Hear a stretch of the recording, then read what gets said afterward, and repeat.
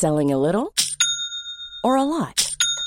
Shopify helps you do your thing however you cha-ching. Shopify is the global commerce platform that helps you sell at every stage of your business. From the launch your online shop stage to the first real-life store stage, all the way to the did we just hit a million orders stage. Shopify is there to help you grow. Shopify helps you turn browsers into buyers with the internet's best converting checkout. 36% better on average compared to other leading commerce platforms. Because businesses that grow, grow with Shopify. Get a $1 per month trial period at shopify.com/work. Shopify.com/work. Here's a cool fact. A crocodile can't stick out its tongue. Another cool fact, you can get short-term health insurance for a month or just under a year in some states.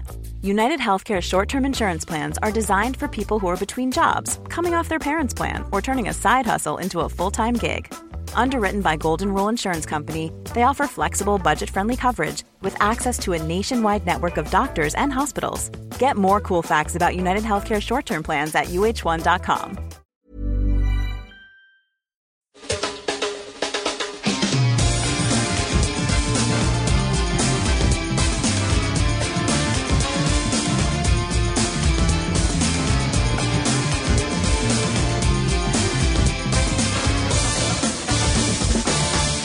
Du lyssnar på Visste du, en podcast från vinguiden.com. Jag heter Mikael Anderkim och i det här avsnittet så ställer vi oss frågan: kan ett vin smaka eller dofta jordgubb? Och för att vi då ska få ett tydligt och framförallt begripligt svar så har jag idag som vanligt förnämligt sällskap av Sveriges vassaste vinjournalist, föreläsare Johan Franco Cereceda. Hej Johan! Hej Micke! Jordgubb och vin. Ja, gott. Det förpliktigar. Ja, det gör det definitivt. Ja, bara när man säger det så får jag en känsla av att nu ska det bli jordgubbssaft eller så nu blir det någonting som är en jordgubbskräm eller någonting sånt där lite solmoget och fint. Ja, och det är det ju oftast. Det är gott. Det här gillar vi. Jordgubbar gillar vi. Jordgubbar älskar vi. Och framförallt så älskar vi svenska jordgubbar. Och det är därför det är så lätt att tycka om vin som smakar jordgubbe. Ja, och är det så på riktigt också? För jag tänker att jordgubbar i vin, att det finns människor som tänker att ja, men om jag smakar jordgubbar i vin då är det lite för klibbigt och kletigt. Inte kanske vinkaraktär jordgubbe direkt man tänker. Eller Ja, det kanske kan vara. Jag tror i och för sig inte det är så, för att jordgubbarna, i synnerhet om vi har i Sverige, det är ju eleganta smaker. Det är klart att vi kanske associerar till barndom och jordgubbssaft och just de här krämerna du pratar om, men det är ju helt andra historier. Där kommer ju kemiska karaktärer in. Jordgubbe i sin råa form är finessrik. Så att det är det jordgubbe vi pratar om när vi pratar vin. Det är absolut den jordgubben vi plockar i jordgubbsfältet. Och jag som brukar semestra på Österlen då, att Orelunds trädgårdsbutik där som ligger mellan Kivik och Simrishamn där man då odlar närodlat, alltså deras solmogna sommarjordgubbar. Ja. Alltså det är så fantastiska smaker i det där. Ja. Så att det kan man, jag brukar kunna hitta just den i vissa roséviner. För där är känslan av att det blir somrigt också. Ja, det är klart att det är somrigt. Jag menar jordgubbar, det är bara att titta på färgen så tänker vi på sommar. Men alltså grejen med svenska jordgubbar, det är också att de mognar mycket långsammare. Och när de mognar långsamt då får de den här elegansen, den här fina balansen, den här finessrikedomen. Så det är skillnad. Det är också väldigt stor skillnad på jordgubbar och jordgubbar. Det ska vi ha klart för. Ja, allt från kartika till solmognen förstås. Vilken druva eller vilket vin kan vi förknippa som mest med jordgubbskaraktären? Ja, alltså dels en vinstil då, det är du inne på själv här. Det är roséviner. Det ska per definition dofta och smaka jordgubb. Även om det är mycket annat som den doftar och smakar. Hallon etc. Men om vi tittar på rena druvsorter så hittar vi mycket jordgubbstoner i en druva som heter Grenache eller Garnacha. Den kommer ursprungligen från Spanien. Men framförallt så associerar vi ju jordgubbar till Pinot Noir. Den stora franska druvsorten, den som växer framförallt då i Bourgogne. Ja. Och pratar vi jordgubbar då som är tydliga i sin form utifrån själva druvan, eller är det att det blir det ihop med vinifikationen? Nej, i det här fallet så är det druvan helt klart. Och det är ganska skönt att kunna säga det, därför att i många fall så är det en kombination mellan olika faktorer. Men i det här fallet så är det klockrent druvan. För det vet vi också eftersom vi dricker väldigt mycket Pinot Noir-vin från övriga delarna av världen. Och den gemensamma nämnaren, förutom att det oftast är ett väldigt, väldigt spännande och gott vin, så är det just jordgubbskaraktären. Mm. Pinot Noir som du säger, och den är ju då odlas ju över hela världen mer eller mindre idag. Ja. Blir det samma jordgubbskaraktär om jag tar ett vin från Nya Zeeland kontra en från Bourgogne då? Ja, det kan det ju bli på sätt och vis. Det beror ju alldeles på vinmakaren, vad han eller hon vill så att säga uttrycka med sitt vin. Men vi ska ha klart för oss att det handlar om väldigt många olika jordgubbskaraktärer och så vidare. Och det är klart att vi kan ju inte så att säga att ett bourgognevin har en typ av jordgubbskaraktär, eftersom även i Bourgogne så gör man ju en rad olika viner. Det handlar om lätta viner, det handlar om mogna viner, det handlar om extremt komplexa viner i väldigt, väldigt små volymer. Och det är klart att då förändras ju den här jordgubbskaraktären. Sen ska vi också förstå att det är väldigt mycket annat som spelar in om vi till exempel pratar om komplexiteten i bourgogneviner eller andra pinotviner. Mm. Men gemensam nämnare är jordgubbe, helt klart. Jordgubbe, helt klart. Och återigen en typisk svensk förknippning här också då. Strawberries, jag kan tänka mig när man pratar om det ute i vinvärlden då, framförallt i Amerika, Kalifornien. Där gillar man ju onekligen strawberries också. Ja. Hur är deras sätt att förhålla sig till pinot och jordgubben? Bättre och bättre höll jag på att säga, men det var väl ett utslag av mina egna fördomar där. Men de gör ju naturligtvis jättefina pinotviner. Det handlar väldigt mycket om att som vinmakare så måste man bestämma sig vad man vill göra. Och det är klart att man kan låta ett pinotvin få väldigt mycket färg. Man kan låta musten ligga i skalkontakt väldigt länge för att utvinna så mycket aromer och färg som möjligt. Men samtidigt så blir det möjligen en obalans i det här vinet, eller det blir lite en annan tradition. Och vi ska ha klart för oss att Frankrike och framförallt Bourgogne är en slags referens för alla som jobbar med Pinot Noir. Och nu har man ju tagit till sig det här och man har sett vad som går på den globala marknaden när det gäller vin. Och det är Bourgogne-lika viner. Sen kan man ju tycka att varför gör man Bourgogne-lika viner när man gör det så bra i Bourgogne? Ja, det är ju svårt att kanske hitta ett annat sammanhang för Pinot Noir än att just producera Bourgogne-lika viner. Jag vet att Chile kom på, vad är det nu, 15 år sedan. De överextraherade sina Pinotviner väldigt mycket, så det kom väldigt mörka viner därifrån som hade en helt annan smakpalett. Och det var ju spännande, men det var aldrig riktigt någonting som föll oss på läppen så att säga. Nej, som experiment, ja fine, men nej, vi vill nog ha det. Vi är ganska traditionella när det gäller pinotviner. Ja. Jag vet att i den här serien när vi sätter fokuset på smakkaraktärer, doftkaraktärer då, så är det en fråga som jag vet att man tänker att man säger, men det doftar rödvin. Och ska man säga, och går man på vinprovning eller du som föreläsare också, att man hittar en vin, för mig är det första, det luktar rödvin, säger folk.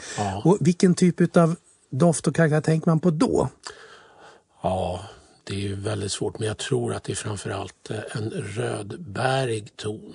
Alltså en rödfruktig ton som man känner. För vi ska göra klart för oss att vin är alltså gjort på druvor. Och det ska dofta frukt, det ska dofta bär.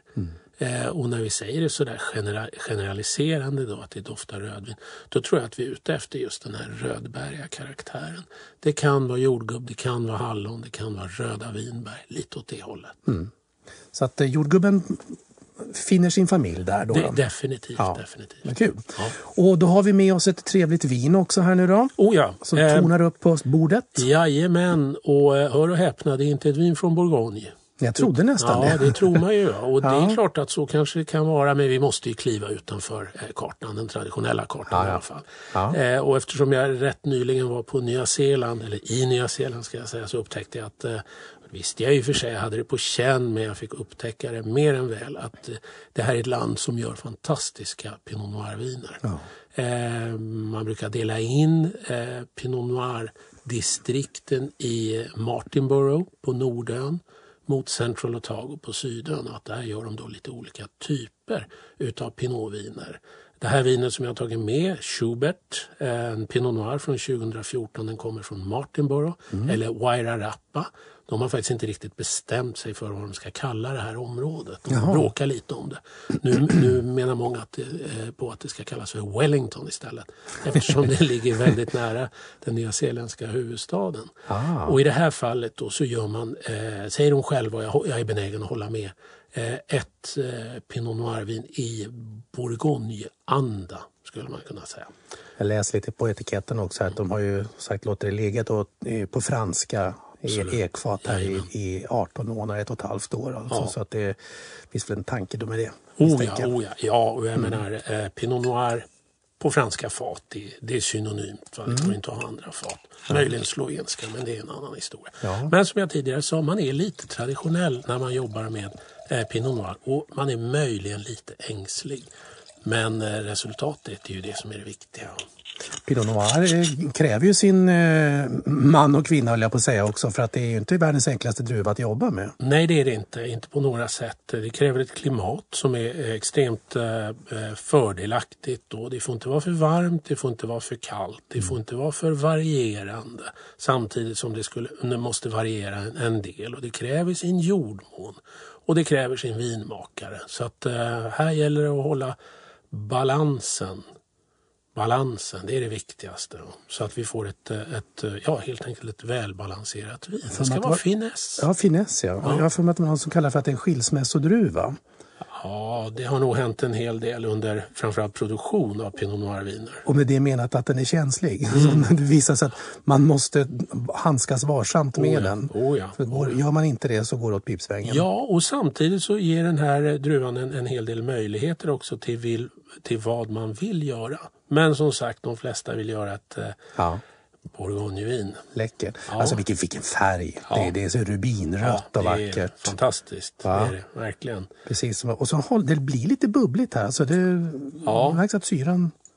Ja, den här bubbligheten kommer försvinna alldeles strax när vi snurrar lite på glaset. Och det ska man göra med en pinot som man precis har öppnat. Därför att den här kräver lite luft och i synnerhet ett ungt vin. Alltså det här är från 2014. Det här är ett vin vi kan med fördel egentligen låta ligga i 5 år. Den kommer utveckla den här jordgubbsaromen så att det blir mer mogen jordgubb. Ännu lite varmare. Syran har vi inga problem med, den kommer finnas kvar hela tiden, men den kommer att öka då i bredd, i komplexitet. Vackert. Ja, och om vi doftar på det så är det ju det går ju inte att säga någonting annat. Samtidigt då som det är lite det är en hel del annan fruktkaraktär. Det är en ganska varm känsla även om det finns en tydlig ton av fräschör också. Och sen hittar vi lite mineralkaraktär. Och så kommer ju fatet kommer linda sig upp lite snyggt i näsan också. Precis, och det blir fin struktur på det. Verkligen, redan i doften där så är man ju på väg att... Och så tar man... Då kan man också säga att det kommer upp lite kryddighet i näsan. En liten pepprig där. Absolut, ja. Det finns. Och så känner vi också att det finns en liten eldig karaktär. Och eldighet är en förskönande omskrivning för alkohol. Men det går inte att säga alkohol för då får man helt andra associationer. Ja. Vackert.